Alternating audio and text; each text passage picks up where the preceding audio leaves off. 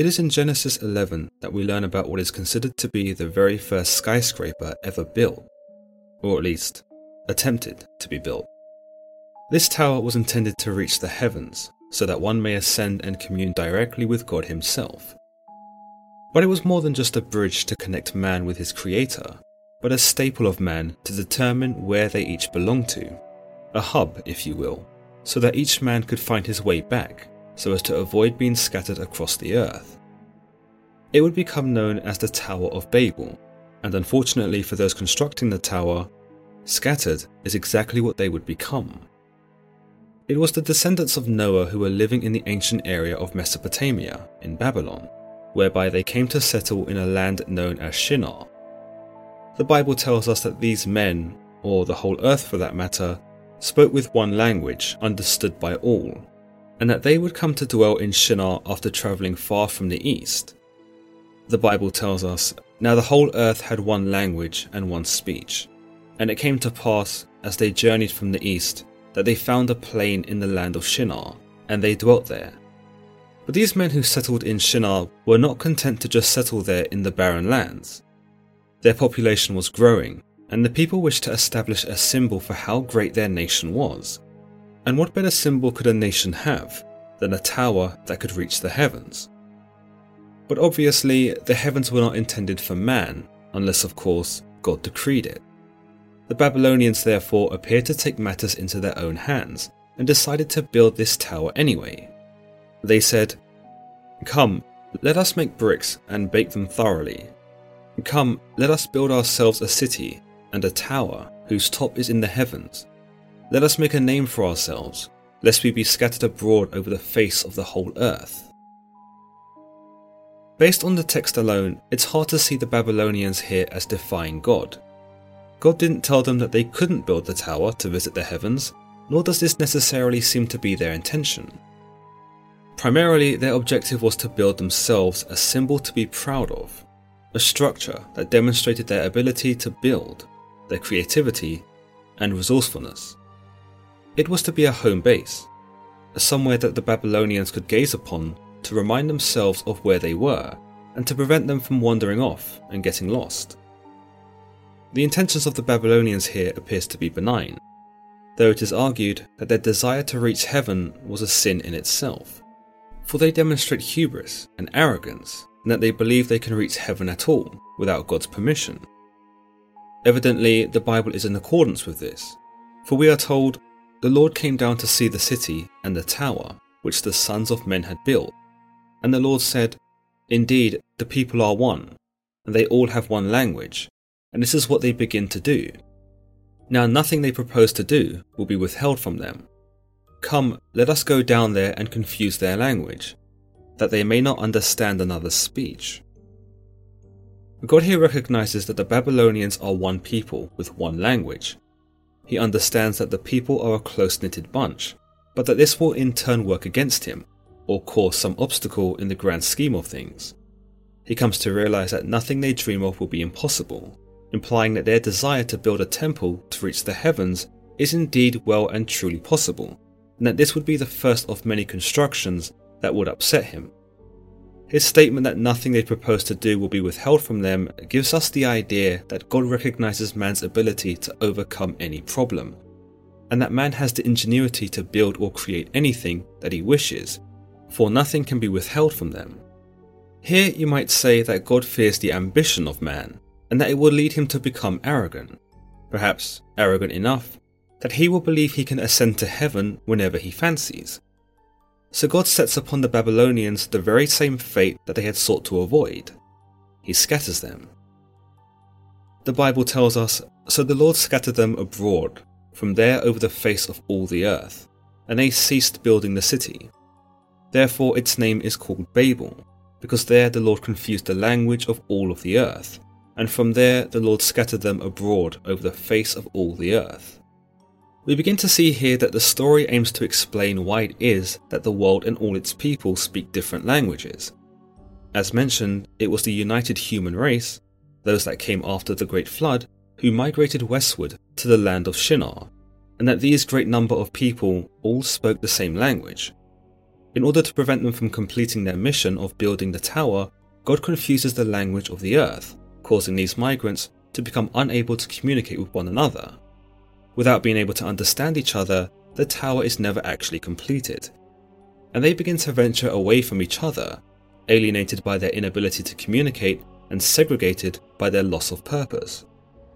The Bible then tells us that the tower would become to be known as Babel, which is thought to have derived from the Hebraic term Babel, meaning to jumble or confuse. However, the exact origin of the term Babel has not been entirely confirmed. There's a mainstay theme in this story, and that is the often unspoken competition between man and creator, or at least the ambition of man. Man's ambition is truly highlighted in this story, given that they desire to stand toe-to-toe with God, quite literally by building to reach his level. We've seen how much God hates this sort of thinking, most notably in Lucifer, who tries to take God's throne and establish himself as the Most High. You might say that this incident was eerily reminiscent to God, who would have seen the humans building the structure so that they could be, at least in the physical sense, just as high as him. The ambition of man is seen elsewhere in the Bible too, like in the story of Adam and Eve, where it can be argued that Adam and Eve ate from the tree of knowledge of good and evil, for they believed it would make them like God. This is the same for those who were building the tower, for their desire to be on God's level is not something that he could tolerate. Through this though, we also get a glimpse of God's mercy.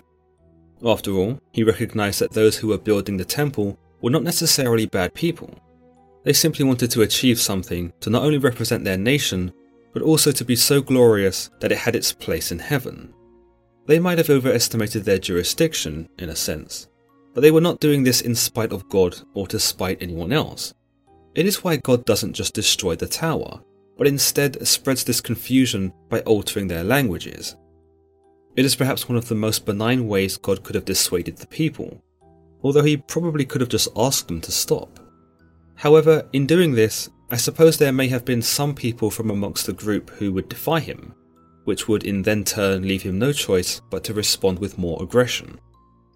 By changing languages, he removes all possibility of them working together and renders them powerless, without shedding any blood. Another idea is that this was not actually a punishment or a warning at all, but instead God's way of protecting the people from building too high, where they would not be able to breathe, and also his way of ensuring a vast range of culture, by getting mankind to speak differently and to explore more regions. A 1st century Jewish interpretation of the Tower of Babel states that the tyrant Nimrod, the king of the land of Shinar, was the man who commissioned the construction of the tower, and that it was indeed done as an act of defiance against God. This idea was most notably recognized by the historian Flavius Josephus in his Antiquities of the Jews, where he states that it was Nimrod who built the tower so as to turn people away from God. He also goes on to say that the reason why God did not destroy the people for their defiance was because he'd already sent the flood, and if that hadn't been enough to make man see the error of his ways, then nothing of the sort would. Therefore, God sought to confuse man instead, by changing his language. But interestingly, the Tower of Babel is not a story unique to the Bible. It has been told in a variety of different ways, from ancient Sumerian stories to various other ancient traditions from around the world.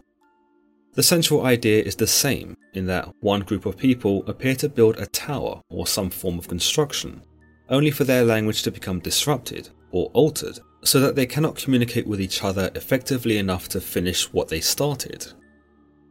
In a Sumerian myth, the legendary king Enmerkar of Uruk built what is known as a ziggurat, a sort of massive structure known in ancient Mesopotamia.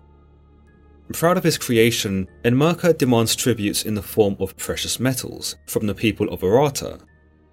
He is also seen praying to the god Enki to disrupt the linguistics of certain regions. Another story involving a ziggurat, and possibly the inspiration for the story of the Tower of Babel, is a particular ziggurat known as Etemenanki, the temple of the foundation of heaven and earth, which was dedicated to Marduk in the city of Babylon, Marduk of course being the Babylonians' patron god. The structure was destroyed in 689 BC by the Neo-Assyrian Empire, but later rulers, most notably Nebuchadnezzar II, would try to rebuild it. Supposedly, the original was never completed, and that it was missing a roof. It would become an abandoned project and became victim to the elements, compromising its structural integrity. But Nebuchadnezzar II's project was also ill-fated, for it was reduced to ruins by Alexander the Great in 331 BC, because he wanted to rebuild it from scratch. When he died, however, these plans were also forsaken. There were several attempts by various leaders to rebuild et&apos, but the building appeared to be cursed, because no one ever seemed to be able to achieve this feat. Antiochus I, the Hellenistic king of the Seleucid Empire, was the last person to try. He went to visit the site, but after stumbling on rubble, he became annoyed at the place and ordered the riders of his elephant cavalry to destroy what was left instead. Another story similar to the Tower of Babel comes from an old folktale in Mexico, associated with the Great Pyramid of Cholula. And the idea here is that the giants who once roamed the land set off in search of the sun and built a tower to reach it. But this act angered the inhabitants of the sky, those that were presumed to be the gods, who destroyed the tower and disseminated the giants across the world as punishment.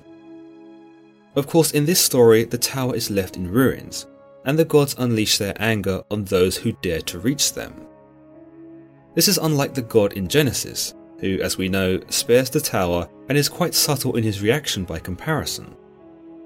In the Book of Jubilees, an ancient Jewish religious work, a detailed account of the tower is given, where we are told the exact materials used in its construction, how long it took, and also how tall it was, though this is often disputed. The text reads, "And they began to build, and in the 4th week they made brick with fire, and the brick served them for stone, and the clay with which they cemented them together was asphalt, which comes out of the sea, and out of the fountains of water in the land of Shinar. And they built it, 43 years were they building it. Its breadth was 203 bricks, and the height of a brick was the third of one. Its height amounted to 5,433 cubits, and 2 palms, and the extent of one wall was 13 states, and of the other 30 states." Meanwhile, in the Greek Apocalypse of Baruch, a pseudepigraphical book otherwise known as the Third Apocalypse of Baruch, Baruch ben Neriah, a scribe of the prophet Jeremiah, tells us that in one of his visions he sees the state of both the sinners and the righteous in the afterlife. Amongst the sinners, however, are those who first began the construction of the Tower of Babel.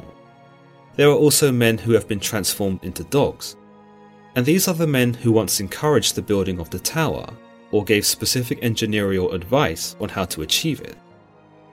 Baruch also tells us that those building the temple were not building for their own sense of achievement, nor to be closer to God, but to see for themselves what heaven looked like. This in turn angered God, that they would assume they had the right to see the glory that they had not earned, and so sent upon them confusion by delivering upon them the barrier of language. In Judaism, there are several midrash which detail the Tower of Babel, but one particularly vivid one is known as the Generation of Secession, and we are told that the people building the temple were displeased with God and believed it to be unfair that he ruled the upper world, whilst they were deemed to rule the lower one. To spite God and to show him their dissatisfaction, they built the tower with the intention of placing a statue at the very top, one who was holding a sword towards the heavens. As you might imagine, this was to show that they were not afraid of God, and meant to war with him, if need be. The Tower of Babel, meanwhile, does not seem to appear in the Quran in Islam, but there are some similarities with other stories. One in particular is when a pharaoh asks the Haman, which was the high priest, to build a tower so that he might confront Allah. This comes about because Allah had commanded Moses to go and visit the pharaoh in Egypt and invite him to monotheism and to abandon his old gods.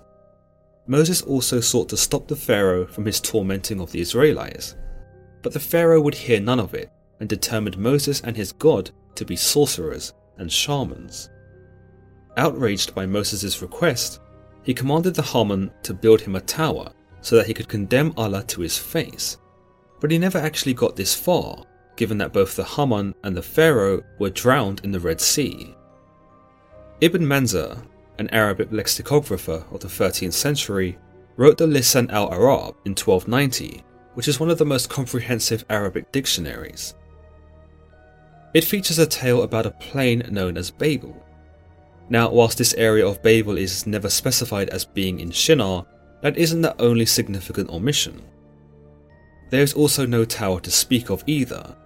Instead, mankind seems to congregate in this particular area, and they are given individual languages by God, though not because of punishment, but perhaps to ensure that they would separate and go their own way. But in the history of the prophets and kings, a historical Arabic chronicle written by the theologian al-Tabari, he tells us that there was indeed a tower present upon this land, and that Nimrod again was responsible for its creation. In this version though, Allah destroys the structure first, before proceeding to split mankind up by bestowing upon them 72 different languages. Another idea presented by the 13th century historian Abu al-Fida tells us that Eber, a grandson of Noah, was allowed to keep the original tongue of the people, for he was the only one who did not partake in the building of the tower. Whilst there are many variations of the Tower of Babel, or a tower in general, that also seems to coincide with the establishment of language, all of them seem to end up telling near enough the same story. The premise is featured across all three major religions, and also has its roots in ancient religion and culture too, as we've seen with the Sumerian texts, and also from folkloric tales too. But perhaps there's something I might have missed about the Tower of Babel, or something you'd like to add perhaps. Let me know in the comments below, and as always, don't forget to give this video a thumbs up, and don't forget to subscribe. Until the next time guys.